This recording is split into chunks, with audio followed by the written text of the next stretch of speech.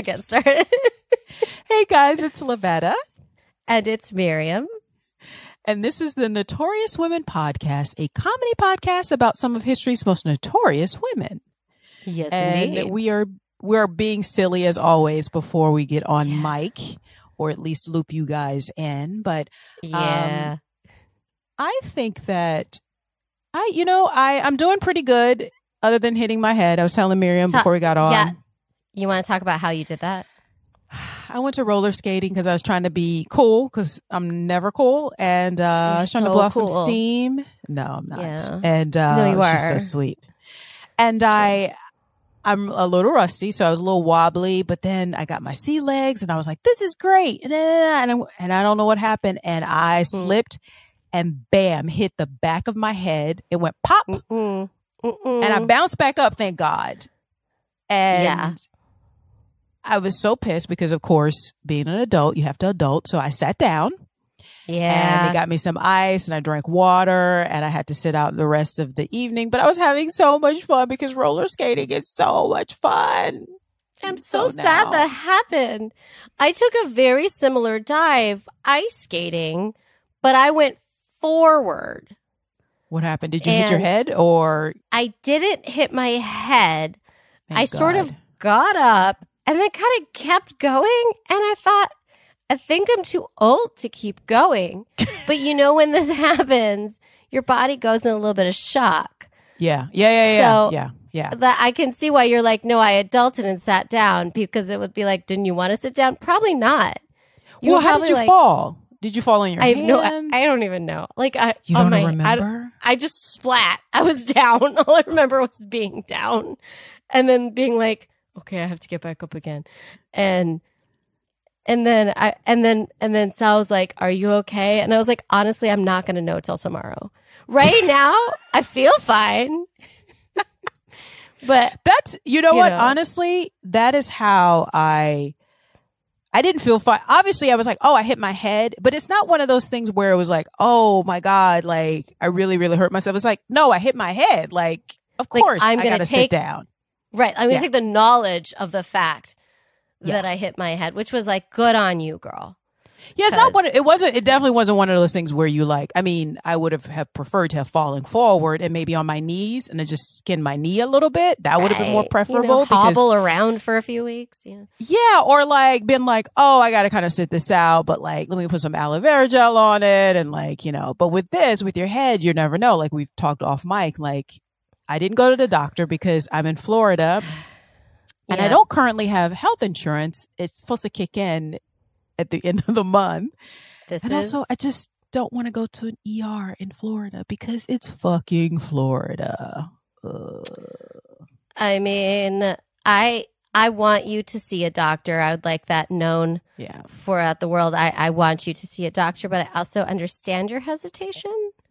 Because a part of me, this is also me overthinking things. So I'm like, I go in there, I go into the ER, and they're like, oh, we'll do a scan. Everything's fine.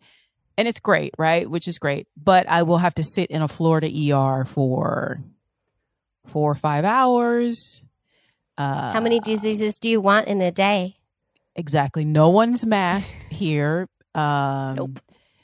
There's only so many masks you put on your own self, And if anything, I've gotten the aggressive looks about wearing a mask because I mask up where I go. And it's like that aggressive kind of like, and like, so it's like, and then also medical racism, which is probably more likely to happen in Florida than anywhere else.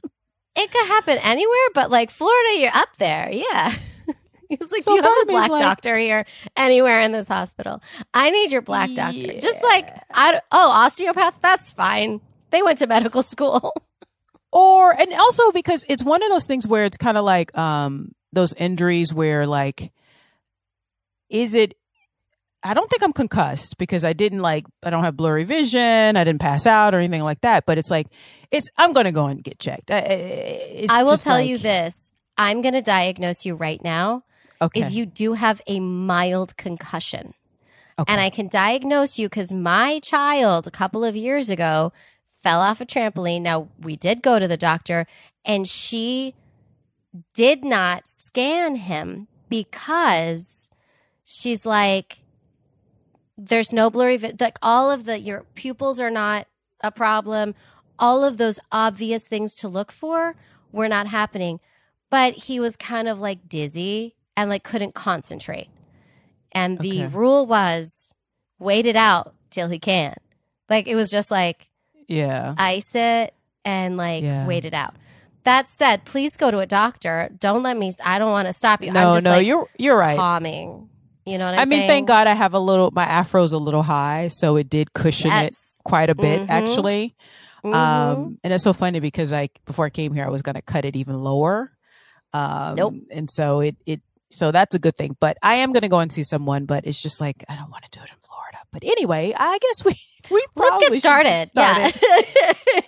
But if anyone else has some medical diagnoses for Lavetta, let us know. Absolutely. But also, when this comes out, next week, girl, it's going to be after both our birthdays. Okay. It's going to be this is our birthday week episode. Happy birthday, Miriam. Happy birthday, Lavetta. You're the 26th. I'm the 27th. Right? Yes. And we will not celebrate together. Right. We were born in 2010, just so in case you guys were wondering. 2010 sounds good to me. I like that. Yeah, exactly. But Lavetta, I think we're 13. Hey, this 13-year-old making tens of millions of dollars online. That's right. I know. I'm so jealous. Let's be those 13s together. But happy birthday in all seriousness. Happy birthday, my darling. To you. And now I think I am first this week, and I think I have a doozy for you. All right. I love sort of like the ancient women, the ancient stories, because I think we're living in a time where we can like put things in a really great perspective. And so I had this idea, I'm like, should I do Cleopatra? That one's been done a lot, by the way, there's a great series on Netflix that I think you guys should watch, EP'd by Jada Pinkett Smith. I highly, highly recommend. It's so good. It's like, it's not just reenactments. There's like acting. It's really interesting how they did it. Like, okay. Oh, I should watch this with my children. Yeah. And it's really good. They're like really into Egypt right now. Yeah. Oh, they'll love it. And you know what? It's so interesting because I never really understood the whole story, Mark Anthony and Julius. Like, I never understood that. But also, apparently, no one knows what Cleopatra really looked like. Yeah, they don't. There's a whole argument of like, what was she black? Was she white? Was she? First of all, who fucking cares? Second of all, like, I mean, I know, but like, she was probably not super white. I'm just gonna throw that out there. Watch this series. They make a decision, which I think is very, very interesting, and it works. So anyway, but I was thinking of Cleopatra, and I was like, no, they've already done that. And I just watched the series, so I was like, who is like someone ancient? That would be a great notorious woman study, like, figure. So I thought, what about Mata Hari? Right? Because I thought Mata Hari is an ancient woman, but turns out, Miriam, I was wrong. Mata Hari is not an ancient woman. Oh, she's not? Oh my God. Not. Weren't we just talking about our education and how smart we are? Dude. Yes, I think it is the name. So let's get into Mata Hari. That is my notorious woman this week. I'm excited about today. Okay. So just a few of my sources for today. It comes from history.com, a history.com article, a Time article by Ray Kavanaugh from 2017, and a video on the YouTube channel called Biographics. Biographics is the name of the YouTube channel, among other sources, but those are my main sources. So let's get into it. So Mata Hari was born Margarita Gertruida Zell on August 7th, 1876, in a small town in northern Holland, to a once prosperous hat merchant. Okay. Who went bankrupt.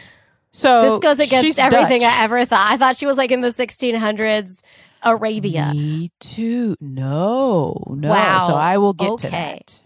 So Margarita, now, when she was, I'm going to call her Margarita or Marguerite. Marguerite, when she was about 13, her father abandoned her and her mother to live with another woman. What a dick. So not only did they lose their money, but then he abandoned her and her mother. Stupid asshole. Okay. And then 2 years later, her mother died. Oh, fuck. So at age 15, the now noticeably beautiful young orphan girl was sent away by relatives to study to become a teacher because, they're like, well, girl, you got to learn how to do something because you got to work for a living. Like, yeah. Which is, they, sounds like they like paid for her education, which is. Yeah, I mean, in those days, standards were like low. Bar was like on the ground. So it's like, oh, we're going to let you eat and we're going to educate you. But a teacher is also a reputable profession for a young woman who has to make her way. Right. Yeah. Like it's one of the 3 things you're allowed to do, as a female. Especially in 1901. So yeah, like it's that or motherhood. Like exactly.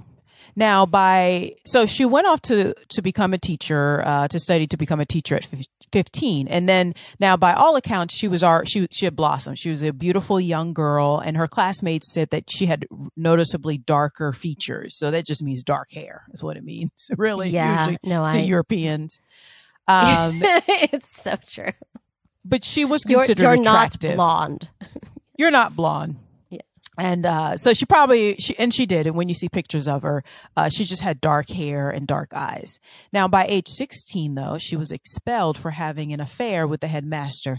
Now, I want to just stop here. Okay. Yeah, let's stop here. She did not have an affair with the headmaster. No, she didn't. She's a child. She was molested by the an headmaster. Adult. Yes. So she was expelled. I don't care if she came on to him. She could have walked into the room naked saying, I want your penis inside me right now. And it would be his job to say, I'm a grown up, put some clothes on. You're a child. Let's talk. Yeah. It's his job to be like, girl, I got pants older than you. So let's not do this. Okay. But that's how it was described. Okay. Ugh. So, but by age, so she's back at The Hague, in the Netherlands. It's a major city in the Netherlands. I had to look that up because I was like, The Hague, the prison? What is going on? American educational system, people. Listen, we tried to learn things. We did, but it's like crawling through mud in this country. All right, go on. But also thank God for Google. Yep. Now, but also check your sources. You know what I'm saying? Okay, go check your sources. So she's back in The Hague. She's been expelled, and she's just trying to find her way.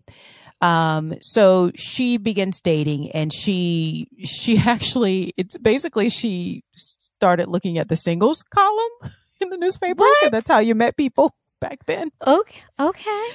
And she met and married a Captain Rudolph MacLeod, a man 22 years her senior, and an officer in the Dutch colonial army. They married in July of 1895. Okay. So she is 2 years. Okay. Yeah. So that makes him 40. 40 marrying an 18-year-old. So now, but again, that's what a woman had back then. You have to kind of marry well. You have to marry well, right? That's fine. Does he have a lot of money? Because listen, girl, when you're 40, he's dead. So Oh, that's true. Right? Yeah. That's true. Especially back then. Now, together, they lived at his military post in Indonesia. So, and at the time it was called Dutch East Indies. So she was a very adventurous young woman. So this was very exciting at first. And the two had 2 children eventually. And like I said, living in a foreign place was very exciting to her, but it was also very problematic. Problematic as fuck, actually, because Rudolph turned out to be, big surprise, a guy is 40, married an 18-year-old, not only a serial cheater, but also abusive, physically abusive. You know what? What a dick. Like, you got this beautiful 18-year-old to marry you. You need to count your fucking blessings, asshole. But Rudolph also did something else to Marguerite. He also gave her syphilis, which he had contracted from one of his many mistresses, and which she now has it. So it goes on to her children also have it when they give birth. And so they had two children, Norman John, and Louise Jean. And Norman, the little boy, so they had a little boy and a little girl. Norman had a particularly bad case of syphilis as a child. So if things couldn't get any worse with this whole situation, the only available treatment was with mercury for syphilis at the time. Oh, no. And a local doctor... Why don't they just chop off his penis? Not the child, but the grown-up, the man. Maybe if they chopped it off, I would feel better. Okay, sorry. Yeah, because he's an officer, and yeah. So cut it, slice right through. Go ahead. Yeah, the poor little baby, he had a particularly bad case of it. So a local doctor actually overdosed him, and he died at age 2. Oh, so fuck Rudolph forever. Yeah, he better be glad he got away with his life. Listen. Yeah. I don't believe in heaven and hell, but I kind of want him to be in hell. That's what I want. Okay. Yeah. Now, apparently this was the last straw. If the beatings and the giving me syphilis wasn't bad enough and then giving it to our children, then the child dying was just the last straw. So the two headed back to Europe and separated and ultimately divorced in 1902. So newly divorced, and in a need, in a way to support her child, that is. God, I can't speak today. I'm blaming the concussion. Anyway. No, girl, me too. Yeah. Your concussion is affecting me. Okay, go on. But in need of a way to support herself and now her little girl. Yeah. Because I can't imagine Rudolph would be very generous or even have officers don't often have a lot of money unless they come from money. But so she migrated to Paris in 1905 and reinvented herself as a striptease dancer who claimed to be of Far Eastern descent. Oh, my God. And it worked so well because I just found out she isn't right now. Wow. Yep. Now, while in Indonesia and Malaysia, Marguerite acquired a superficial knowledge of Indian and Javanese dances. And because white people really aren't very good at, they're actually very good at not bothering to know too much about non-white people. She was able to pass as an exotic dancer of an unknown exotic origins. Yo, white people are stupid. Okay. Yeah. Also, this is the era of the Francis Belle Époque era, which was from 1871 to 1914, and it coincided with our Gilded Age. Oh, okay. Here in America. Yes, now, yes. Yeah. So, but unlike the Gilded Age, which was a lot more reserved in America, the Belle Époque, the French were doing it like the French like to do it and getting to do lots of sex. Yeah. It's also a very prosperous economy. So, things were a little bit more free. And again, the French are a lot more, I think, just sexually free. They don't really have the puritanical, obviously there's always a part of society that has that, particularly the upper echelons. But, that wasn't the case here in France, during this era. And particularly in Paris. Yes. So there was a lot of room. There was very great energy in the air and plenty of room for something that seemed exotic, wild, and free. So they ate up this whole shtick she had going. Nice. Get it, girl. Trick them all. Get your money. So she went from having private dances in homes to packed dance halls and opera houses from Russia to France and began touring all over Europe. Yeah. Oh my God. And she telling the story of how she was born in a sacred Indian temple and taught ancient dances by a priestess who gave her the name of Matahari, meaning Eye of the Dawn in Malay. Matahari. Stop. She's a genius. I didn't know this till now. Girl. I was like, I don't know if this is problematic as fuck or if I'm impressed because this is a scam. I know. This is a scam. I love it. And like all of India is like, what? Yeah, it's like if you actually met an Indonesian person or any person, they'd be like, what? That doesn't mean, that sounds like gibberish. Yeah. The Europeans are like, oh, she's so exotic. Ew. Now, her career, and just so you know, so the nature of her dance is that she would often dance in like very sheer, like flowing gowns. And often she would end up fully nude. So, well, make your money, you know?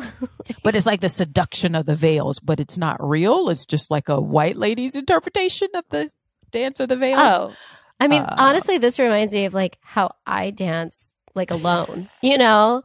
Like I know exactly what she does. I do it too. Yeah. But I don't know that I'm right. You know what I'm saying? It's like if I came up with like, oh yeah, this is a Middle Eastern dance of the Sadotic. And they're like, have you ever been to the Middle East? I watched a couple documentaries on Arabia. Listen, I'm going to be honest with you. I'm not going to tell you what play this was from, but I had a monologue that I used all the time in my 20s in New York, all the time. And it got me a lot of jobs. Like it was like the monologue that like I was like playing a character that was like, I used a Southern accent. I don't know why. And I was like, I want to go into these and I want to move. I could quote it, but I'm not gonna, because I do not want to give it away because I am so embarrassed. And it worked. And I would like, and then I'm going to break out and I'm going to shimmy my hips. Why am I Southern? And I would do like, I would like dance because I was like, I'm a mover. I'm going to show them I can move. Listen, Matahari and I have like a little more in common than I care to admit. Except Miriam, she made a lot of money doing this. Yeah, no, I made no money. Those jobs paid me almost nothing. Okay. It also kind of reminds me of like, you know how, is it Alec Baldwin's wife has been accused of pretending to be Spanish? Yes. So this has been going on forever. Yes. It's what you do, you know, make your name. I don't know. I mean, I don't mind this scam. I don't mind because she's scamming like ignorant white people who think that they're better than these people. And like, honestly, they have the money to throw at her and they are entertained. She'll be like, listen, I'm an entertainer. You know? I mean, she's showing her body. So listen, they're getting a show. Now, her career, so she went on like this. She was extremely successful for about a decade. And basically till the end of the Belle Epoque era. So it ended, you know, like I said, 1914. And then, you know, soon after we're getting into a war. So she also began losing ground to younger and more athletic imitators because other people started being like, oh, is that what I want? So, you know, so it's just 10 years a good run, though. 10 years is a really good run for something that you made up.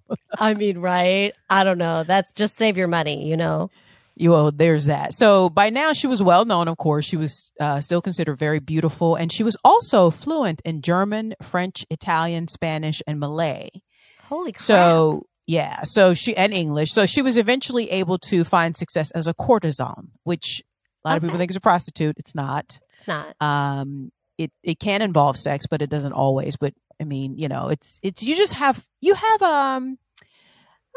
courtesan is basically you have short-term relationships with wealthy men who may buy you a condo or home or like, so it's yeah. I knew a girl who was a sort of a modern day courtesan. Yeah, I think they're still out there. Like, yeah. And I remember she was explaining it. It's just like, I don't sleep with them if I don't want to. Yeah. But they buy me things. They buy you things. So, but, you know, my boyfriend at the time, who is now my husband, was like, no. And I was like, fine. Yeah, because you can also get into like dicey situations. I'm sure. I think I don't highly recommend it, but yeah. And even though she's categorized as like a sex fiend and she had confided to a friend that actually after her experience with Rudolph and syphilis, she didn't really find sex that appealing, but she realized that it could be a way to get the things that she needed in life. Like many women, a lot of women figure that out. Yeah. So she became a successful courtesan, seducing wealthy and powerful men from multiple nations, including high-ranking government officials. And so with the outbreak of World War I, her catalog of lovers began to include high-ranking military officers, also of various nationalities. Okay. Now, in February 1917, French authorities arrested her for espionage and imprisoned her because, What? because again, she's from a neutral country. She speaks all these languages and she has, many different friends, quote unquote, Right. from different, but it's wartime. So the rules change. Okay. Now, again, because she was from a neutral country, she was able to cross borders with comparatively little hassle. And she's a beautiful woman. But during wartime, that is going to raise some suspicions, particularly from the British and the French. Right. So, like I said, before the war, most people would say this woman traveling around by herself is a little morally suspect. But during the war, it's like, is she a spy? Let's see. So around 1914-15, her career kind of wraps up. Okay. But by 1915, among her many lovers was an agent for the Kaiser's Secret Service, a man by the name of Karl Kromer, who offered her, because he realized, she gets into certain rooms, in the room where it happened because of her beauty and like she's she's basically like what people thought. They thought actresses were sex workers. Basically, that's what she is. So she gets in a lot of rooms. And so he offered her 20,000 francs if she would seduce Allied officers and report back. Oh, girl. Now, to Germany, to the Kaiser. Now, according to the official French record, this is when she became Agent H21 and began spying on the Allied forces for cash. Oh, shit. Okay. This is according to the French record. But in more recent times, in declassified records, it suggests that she actually declined Kromer's offer, but kept the 20,000 francs. Because she felt like it was payment for having her furs and jewels confiscated by the Germans. That feels right. Get your money. They shouldn't have taken your stuff. Yeah. Yeah. But so honestly, she goes back to, why, I'm just wondering why I thought she was the 16th century. I did too. Arabian. I think it's beauty spy. I think when they show her in films, they put her in the image of like, what's the girl that danced and had wanted John the Baptist head or something? I don't even know. I'm a heathen at this point. Anyway, somebody out there is yelling at me. Anyway, it's in the Bible somewhere. This young girl, I'm Jewish. Like I don't know. I know it's, and I think it might be in the Jewish part of the Bible. Listen, I had apples and honey. I said a prayer. Leave me alone. I think it's in the Torah part of the Bible, the Old Testament. I don't know her. Yeah. Anyway, Baruch Hashem, bless you. Okay, go on. But I think it's because of that and Delilah, all those things. So she's kind of like thrown in with all those women. So he offered her the money. She was like, okay, yeah. And then she's like, I'm taking this money. I'm out, bitches. So she goes back to France, to Paris, her home, her home away from home. And on her way there, the ship docks at an English port where English officers, again, this is during the war. So English officers question her. And this one English officer wrote, quote, she speaks French, English, Italian, Dutch, and probably German. Handsome, bold type of woman, well and fashionably dressed, not above suspicion, end quote. Okay. So she goes on her way, but that officer who questioned her also sends his thoughts to the French counter-espionage unit at the Ministry of War. So they're on the lookout for her. So she goes to Paris and she's there. And by 1916, she's still having fun. And again, she's dating all kinds of men, right? Whoever's going to buy her furs, whatever. And she realizes she's being followed. The French are following her because they suspect her of spying for the Germans. Okay. And so they were going through her stuff, like following her. And now around this time, she meets this man by the name of Vladimir de Maslov, a decorated but wounded, and he's from an aristocratic family, but he probably doesn't have a lot of money, Russian captain. So he was slightly blind in one eye. And apparently he was like one of the loves of her life. So it became a genuine connection. He proposed, but he had to go back to the Western Front to fight. So in an effort to stay close to him where he was fighting, she talked to a friend of hers for some advice.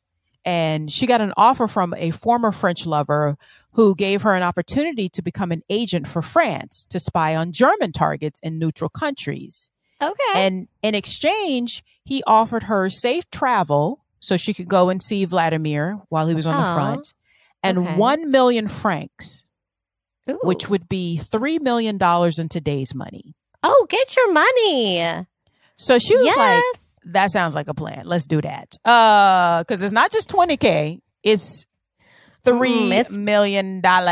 Yeah, listen.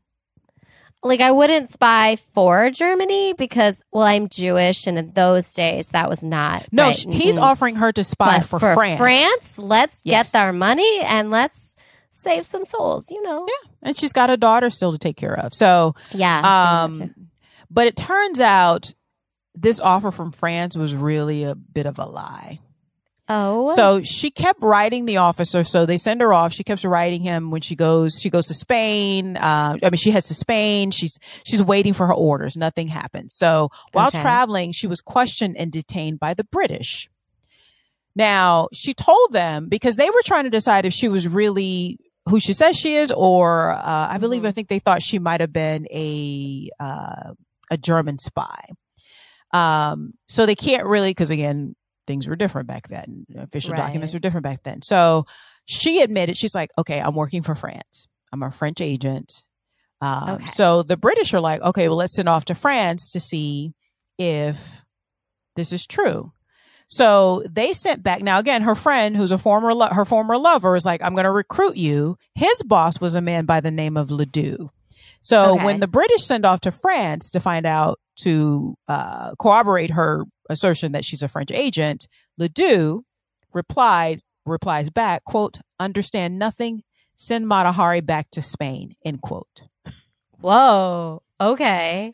Why? So they left her hanging. Now the British, because people who work in counterintelligence tend to be very intelligent. Yes. They figured that the French roped her in with this offer of saying that she was a spy because they suspected her of being a German spy. And they suspected that the French just wanted the British to solve their problem. Yeah, that makes sense to me. So the Brits let her go. Why? Yeah. Okay. They're like, my name's Bennett, ain't in it. Ain't got nothing to do with us. Okay. Yeah. So they let her go. Okay. And she still doesn't know that that's probably what's happening, though. Only they know that. So what does she think? So what she still thinks she's a French spy. She thinks they let her go because it was corroborated by the French. Oh. So she goes on to Spain and she's still waiting for orders. But again, she's thinking about that $3 million. She's like, that is a lot of money, right? Yeah. So she meets and she seduces a man by the name of Major Arnold Calais, a German diplomat. So she manages, after a couple nights in bed, a couple times rolling around, she gets some vital information about something that would help the French troops out. Okay. And so she sends off a message to Ledoux about this thing. And it seems to be valuable information, but he just ignores her. So she talks to another friend, a former lover of her, who's like, actually, I think that's probably good information. So could you get more? So she goes back to Calais and she's asking more questions. He gets suspicious all of a sudden, because it's one thing to say it, in coitus or whatever, but there's another thing for her to specifically ask, because she's not a trained spy. Right. So Calais gets suspicious, and according to American journalist Russell Warren Howe, who claimed that he got access to records in 1985 that basically corroborated this is what happened. Calais, the German diplomat who's in cahoots with Germany, using a code that they knew the French had already cracked, transmitted a message identifying Matahari as a spy. Oh my God. Yeah. So then, as a spy for them against France. Yes. So crap. That's bad. So then what happens? That sealed her fate. So the French arrested her in a military trial conducted in July of that year of 1916. She was accused of revealing details of the Allies' new weapon, the tank, resulting in the deaths of tens of thousands of soldiers. She was convicted and sentenced to death. And the following year, on October 15th, 1917, she was killed by firing squad. And she refused a blindfold. And there's a lot that goes on in the trial. She's like, no, this is what happened. And they're like, no, you're lying. Now, some people think, some say that there is evidence that she acted as a German spy and for a time as a double agent for the French. But the Germans had written her off as an ineffective agent who produced little intelligence of value. Oh, shit. Oh, God. Many historians now feel that her military trial was, riddled with bias and circumstantial evidence. And it's probable that the French authorities trumped her up as, quote, the greatest woman spy of the century as a distraction for the huge losses that the French army was suffering on the Western Front. Oh, my God. Now, I wonder under that bus. Yeah. I wonder if Ledoux had not ignored what the information she was giving him, if that had helped the French out. And he ignored it. That's totally what happened. Yeah. And then they were like, liar, she's a witch, burn her. Like, that's totally what happened. Yeah. Now, according to the Time article that I read, by 1917 also, the French military was war-weary, morale was low, and some military divisions had even begun to mutiny. So the author contends that the Allied side and the French especially needed someone to blame, to punish, to defeat. So they found a perfect scapegoat in a, quote, immoral foreigner with a sensuous walk who had shamelessly seduced men from all armies, end quote. Ain't nothing like murdering a prostitute in their eyes as making the world a better place, even though these gentlemen want to have sex with her.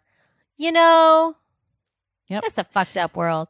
Now, a little bit more. I'm almost finished here. Now, some historians also contend that regarding the whole, so the military thing. So, like, let's say there's evidence that she was a spy because the guy offered her $20K, even she took it, and never did anything, right? And walked away. Yeah. But a lot of them contend that she was little more than a gossip with a thing for officers on both sides, and because of that, she was demonized. And her, so the legend of Mata Hari surpasses the woman and what actually happened. Now, in view of Julie Wheelwright, the author of The Fatal Lover, Mata Hari and the Myth of Women in Espionage, Mata Hari, quote, symbolized women's danger, their treacherous desires hidden beneath their rallying cry as mothers of the nation or self-sacrificing nurses, end quote. And so it's just a way to further buy into that idea that women are dubious by nature, and duplicitous and mysterious and can't be trusted and just, they take a man's power when they bed them. So now, like in 1930 though, so shortly after, not that long after she was killed, she was executed, the German government exonerated her in 1930. Really? But France, the nation that executed her, has shown a little bit more reluctance, and they haven't really declassified the documents that they have. So a lot of the documents that I got, that my sources got their information from is from the other, from the Americans or the British. And the Germans, not France. Not France. Yeah. So it just remains to be seen if it sounds like she was just a woman having a good time. And this is where you do have to understand, I think sometimes, how you're perceived. Like I keep going back to what that British guy said, a bold type of woman. Yeah. Well dressed. Yeah. That irks many men when you seem confident. When other men seem to fall prey to you, it makes them, their misogyny on full alert. I don't think she was a saint because the fact that I think she's a bit of a scammer, obviously, pretending to be. She is a scammer. But I'm okay with it. Like, I think she had this career where she was scamming the shit out of people, like sort of innocently, where she was like dancing and been like, yes, I was born in a sacred cave in India, whatever. But like, and then it was like, oh, there's a war, better pivot. She just pivoted. Yeah. And also, I think something else is being missed here.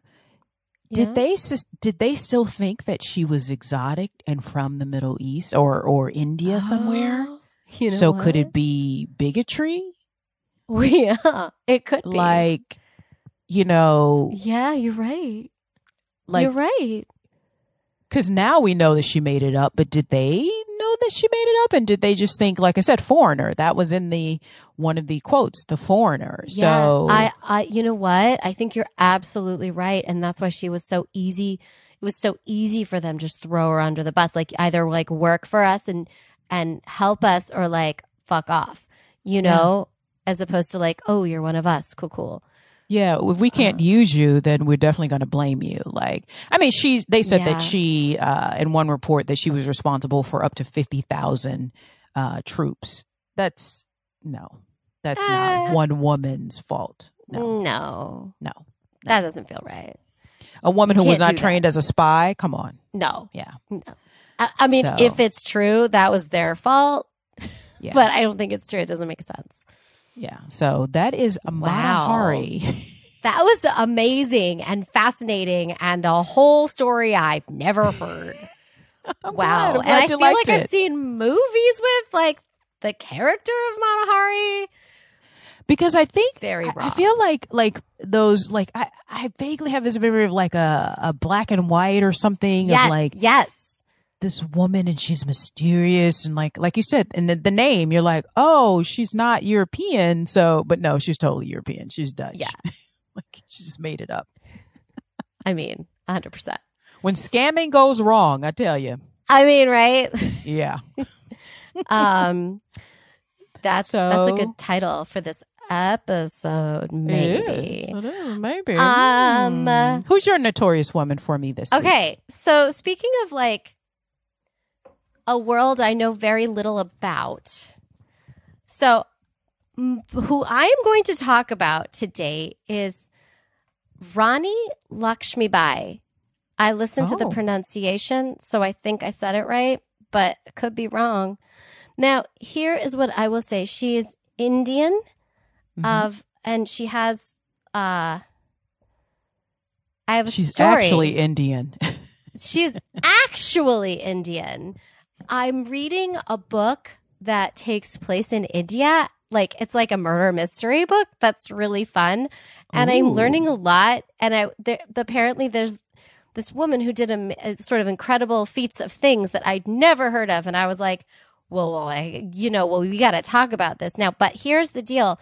There's a lot of cultural references and things that I don't know a huge amount. So if I mess something up, I apologize now and feel free to tell me and I will fix it. Like, I could do this whole thing over again if I'm wrong. Okay.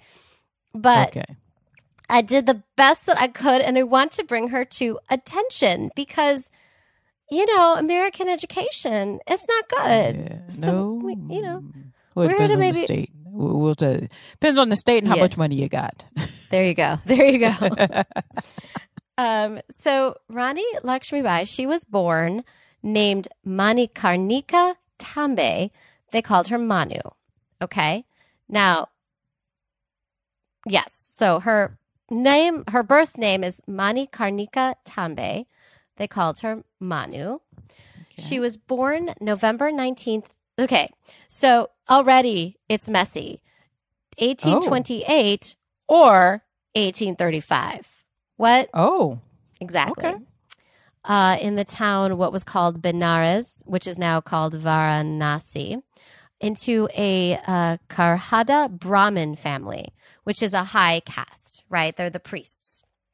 Okay. Oh, okay. Gotcha. Yeah. And so her father was Moropant Tambe and her mother was Bhagirathi Sapre. So her mother died when she was 4.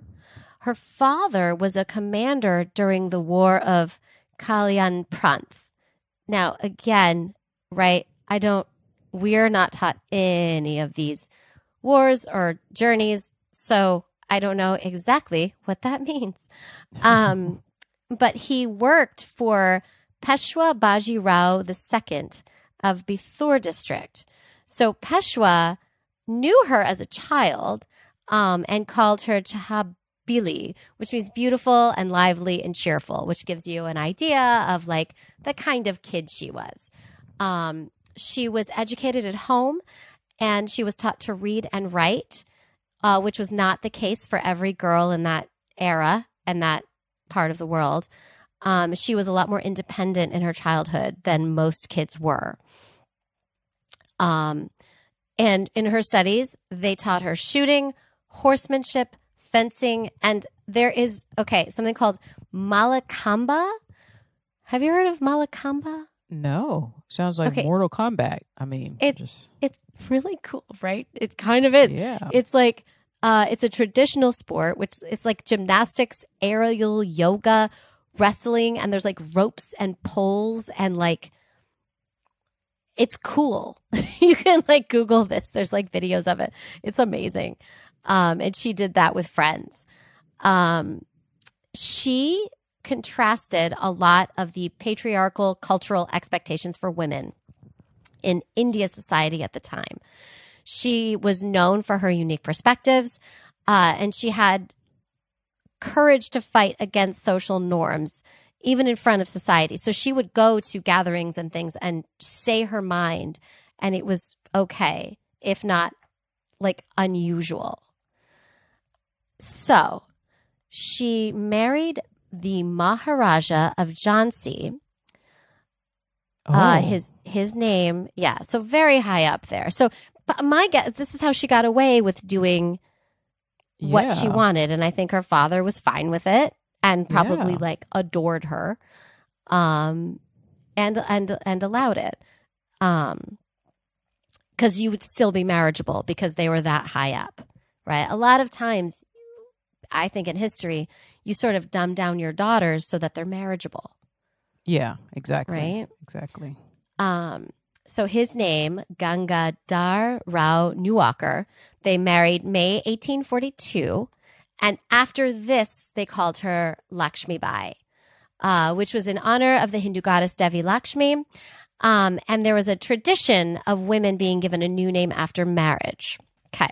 Oh, okay. I didn't know that. So that's why, like, she's actually known as Rani of Jhansi. Like, if you're going to look her up, you'd go Rani of Jhansi, even though that's not her birth name. So she was, she had given birth to a baby boy in September of 1851, which I think is interesting because they married in 1842 and many years passed. But so they name him Damodar Rao, and he died 4 months later. It just says, I know, it's just a chronic illness. I mean, man. So then the Maharaja adopted a child. So her husband, they did it like through him, named Anand Rao, which was the son of his cousin. And they renamed him Damodar Rao the day before the Maharaja died. Oh. Right? And it sounds like, I'm sorry to interrupt, but it sounds like they may have been having some fertility issues. Yeah. Which is why it was so long, and then their son died. Yeah. Oh, that's terrible. But, and my guess is that he was dying and they needed an heir to legitimize her. Yeah. Definitely. So, and they adopted, my guess is pretty strong here. So they adopted in front of the British political officer who was given a letter from the Maharaja instructing that the child be treated with respect and that the government of Jhansi should be given to his widow for her lifetime. Because, of course, the British were actually in charge. Yeah. Yeah. What year was this again? This was 1853. Yeah. Yeah. So he died that November. So because the child was an adopted son, the British East India Company obviously thought they had all the control and power. They applied the doctrine of lapse, and which rejected this child's claim to the throne and annexed the state to its territories. Of course they did. Right? They're like, wait, I'm a white man. It's my turn to speak always. So she freaked out, and apparently she cried out, I'm not going to try to say this in the native tongue because that's just offensive. Don't do that, girl. But the translation, I will say, is she cries out, I shall not surrender my JHANSI. In March 1854, they gave her an annual pension of 60,000, I think, rupees, and was ordered to leave the palace and the fort. Okay. So according to Vishnu Bhatt Gadsi, she kept her focus. So she would exercise daily. I'm not exactly sure where she went, but she did leave. But every day she would weightlift, wrestle, steeplechasing. Again, what? So steeplechasing, did you know this? It's distant horse racing where you're required to jump diverse fence and ditched obstacles. Maybe other people know this. I don't know. Oh, I've seen that in movies, but I didn't know that's the name of it. That's interesting. I didn't know either. I thought it was like, I've seen that in like, I don't know, on TV when I was 12 on Channel 7, you know? But she just like did that. And she apparently, this is how it was written. She did it all before breakfast. Okay. Of course she did. Like me too. No, just kidding. She's much more skilled than I am, no doubt. So on May 10th, 1857, the Indian Rebellion started in Meerut. So when news of the rebellion reached Jhansi, the Rani asked, and they refer to her as the Rani. Okay. She is the Rani of Jhansi, which I think means like, I'm not 100% sure. I tried to figure it out. I think it's the title. Yeah, it sounds like her title. Yeah. So she asked the British political officer, Captain Alexander Skene, for permission to raise a body of armed men for her protection. Okay. So he agreed to this.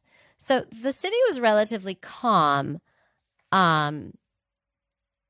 even though the regional unrest was not. This was the summer of 1857. But what she did, she conducted something called a Haldi Kumkum, which is a social gathering in India, which married women exchanged turmeric and vermilion powder as a symbol of their married status and wishing for their husbands' long lives. So it's like a ceremony. She did it with pomp in front of all the women of Jhansi to provide assurance to her subjects and to also convince them that the British were cowards and to not be afraid of them. So we have a theme today of playing kind of two sides, right? She's no fool. So she was nervous to rebel against the British at this point. In June of 1857, the rebels of the 12th Bengal Native Infantry seized the Star Fort of Jhansi, which contained treasure. And after persuading the British to lay down their arms by promising them no harm, they then broke their word and massacred 40 to 60 European officers of the garrison, along with their wives and children. Oh. So, yeah. I mean, these... Gangsta. Listen, don't kill, but these people are angry because their land has been stolen. Yeah. So they don't know if she was involved in this massacre. They still don't know. It's still a subject of debate. Like an army doctor, Thomas Lowe, wrote of her, quote, Jezebel of India, the young Rani upon whose head rested the blood of the slain. So they're definitely blaming her. The Jezebel. Right? What a word when we don't know what else to say. You know? Yeah. They want to say harlot, but Jezebel Right. is closest to it. Yeah. It's a little more appropriate, in the home in front of the children, Yeah. So 4 days after the massacre, the British left Jhansi after getting a lot of money from Rani, because they threatened to blow up the palace where she lived. So I think she just went to another palace, is my guess, or I'm not sure. Again, I'm a little murky on some of the specific details. But after this happened, the only authority in the city was her. So she assumed control. She wrote to Major Erskine, who was the commissioner of the Saugor Division, which was a region of British India, which explained the events that had led her to sort of take over at this moment. So he responded saying, please manage the district for the British government until we can get the British there. Like, you can have this for like a minute. We'll be right there. Gotcha. Okay. So there's division now within themselves. So the Rani's forces defeated an attempt by the mutineers to assert the claim to the throne of a rival prince, Sadashiv Rao, who was the nephew of the Maharaja, her husband, who had died. Okay. Who had been captured and imprisoned. Yes. Okay. Gotcha. So it's so complicated. So basically, there was an invasion of Jhansi by other forces that wanted to split it up between themselves. Right. Gotcha. Now, this happened, so the Rani appealed to the British for aid because she needs help. But at this point, the British were like, I think you're responsible for a massacre against us. So they did not reply. Oh, the double cross. Yeah. Okay. The ghosting of these women. Yeah, that feels right.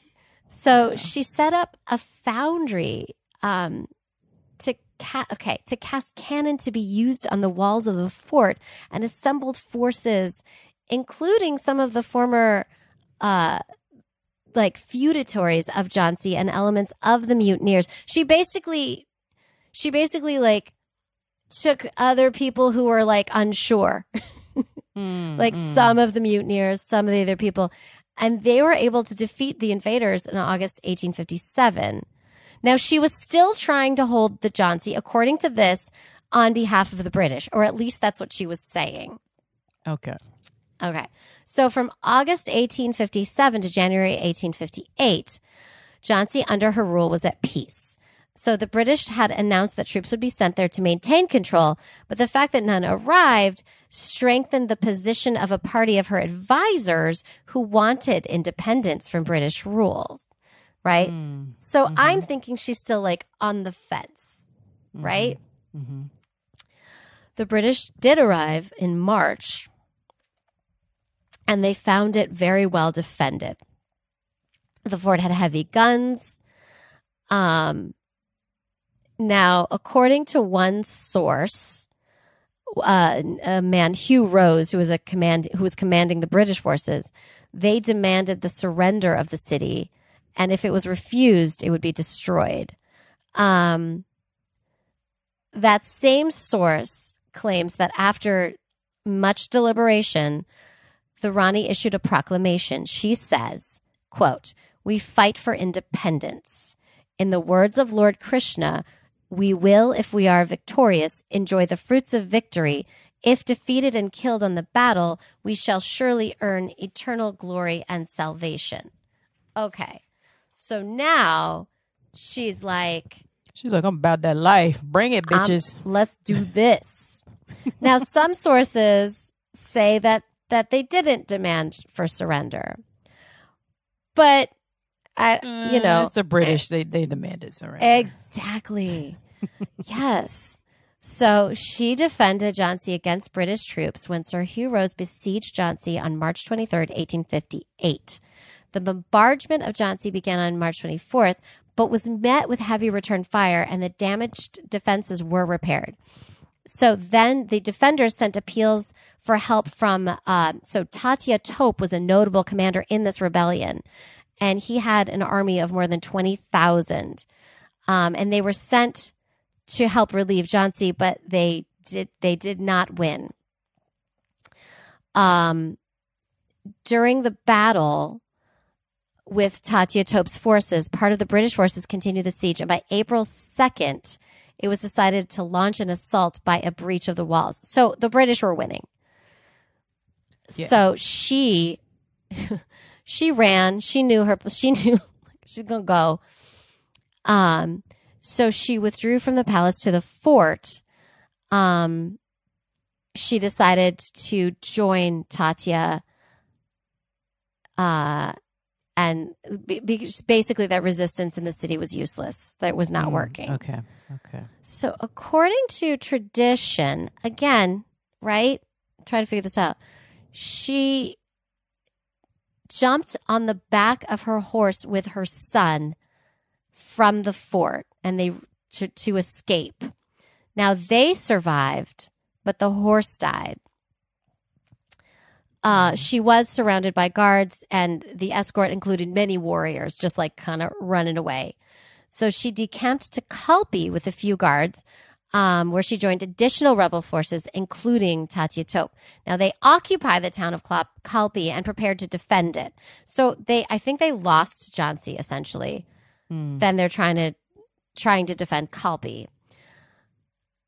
Unfortunately, on May 22nd, I think we all know where this is going. The British forces attacked Kalpi, and RANI herself commanded the forces against the British, but they were defeated, and they fled again. Now they came to a town called Gwalior, and they joined the Indian forces who now held the city. So there's a lot happening. I had no idea there was so much uprising. Oh yeah, it's just like get the hell out of our country. Yes, dude. Oh, yeah. People have always been fighting. Yeah. Yeah, Britain, come on. Colonialism and slavery is not a choice, people. People are always fighting. I know. It's like, you did not come in to save us. We did not need saving. Yeah. So they tried to occupy the strategic Gwalior fort, but they were unsuccessful. And once again, they lost. But she was leading. She tried to, at this point, she was trying to convince other rebel leaders to prepare to defend Gwalior against British attack. But nothing worked. So on June 17th, in Kota Ki Sarai near Gwalior, a British squadron fought the large Indian force commanded by RANI. She was trying to leave the area, but the 8th Hussars, which was a British squadron, charged into the Indian force. They slaughtered 5,000 Indian soldiers, including, quote, any Indian over the age of 16. They charged right through the encampment, and according to an eyewitness, RANI put on a Saur's uniform, which is a Indian uniform, and attacked one of the Hussars, but she was unhorsed and wounded, probably by his saber. Shortly afterwards, as she sat bleeding by the roadside, she recognized the soldier and fired at him with a pistol, whereupon he fired at her. So she's very wounded. According to another tradition, she was dressed as a cavalry leader, which is similar, and was also badly wounded. But according to this legend, she did not want the British to capture her body, so she told a hermit to burn it. I don't know what actually happened, but I do know that after her death, a few local people did cremate her body. Yeah, because they would have put it on display. Yes. So she was like, don't do that. Yeah. So British then captured Gwalior after 3 days. And in the British report of this battle, Hugh Rose, who was the British commanding officer, commented that Rani Lakshmi Bai is, quote, personable, clever, and beautiful, and she is, quote, the most dangerous of all Indian leaders, end quote. Now, some sources say her son actually survived, that a lot of the survivors kind of went off into the sort of the forest and the fields, and they created encampments, and they survived there. They hid there for like 12 years. And then eventually, not all of them stayed surviving, but her son made a deal with the British and was able to continue living his life. And that is what I know of Rani of JHANSI. Let me rephrase. The Rani of JHANSI. The Rani of JHANSI. Wow. Yeah. So, go ahead. I'm sorry. She's definitely like a legend, and she's very, very important. And so I feel like when I was researching, I was battling like legends versus you know, and also like how the history was written down, which is why like I started with an excuse. Like, I have some ideas, but like, if you know more, please tell me. I will rephrase. And also, #not historian. So #not historians.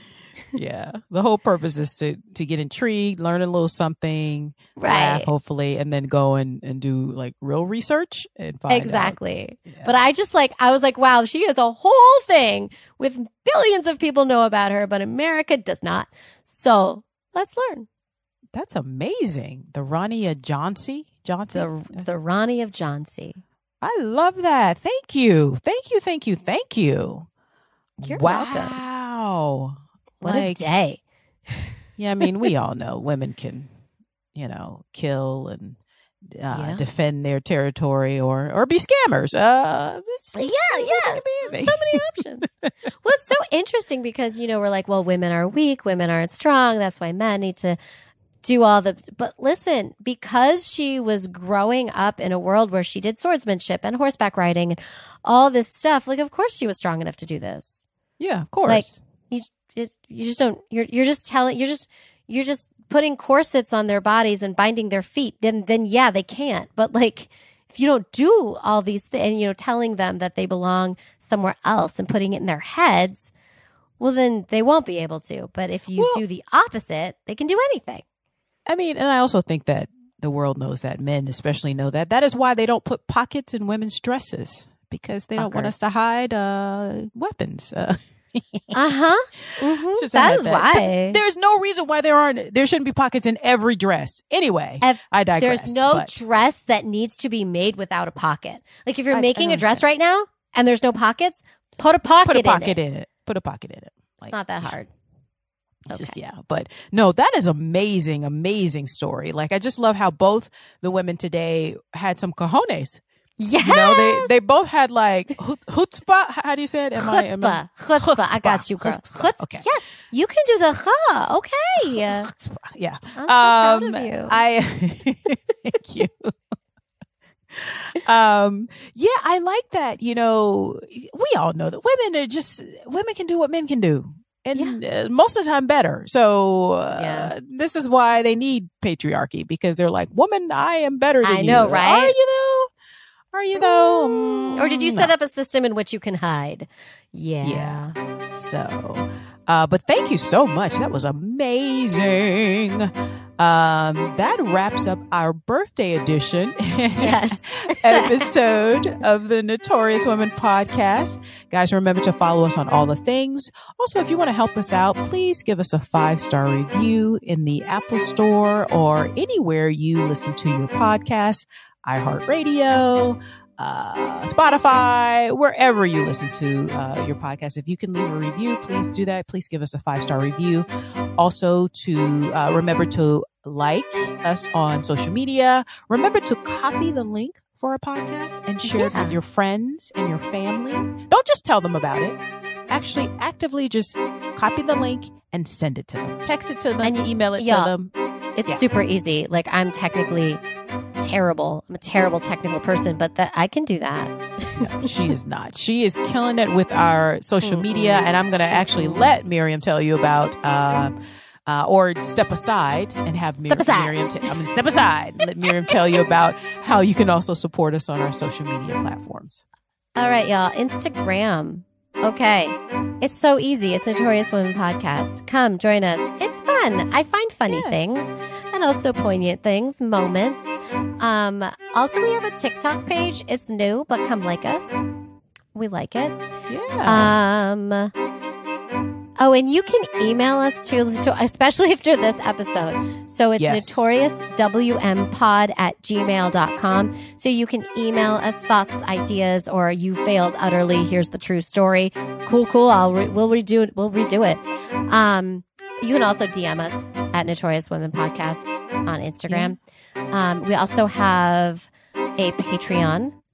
Yes. And that is patreon.com/notoriouswomen. And that's patreon.com, patreon.com/notoriouswomen.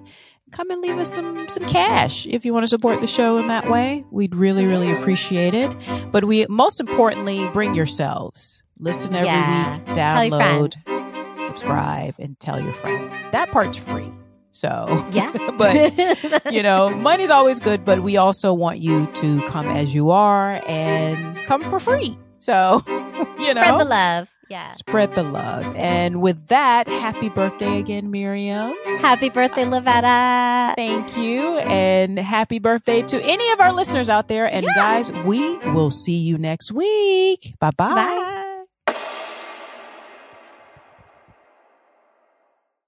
Produced by Audavita Studios. Connect your voice to the world.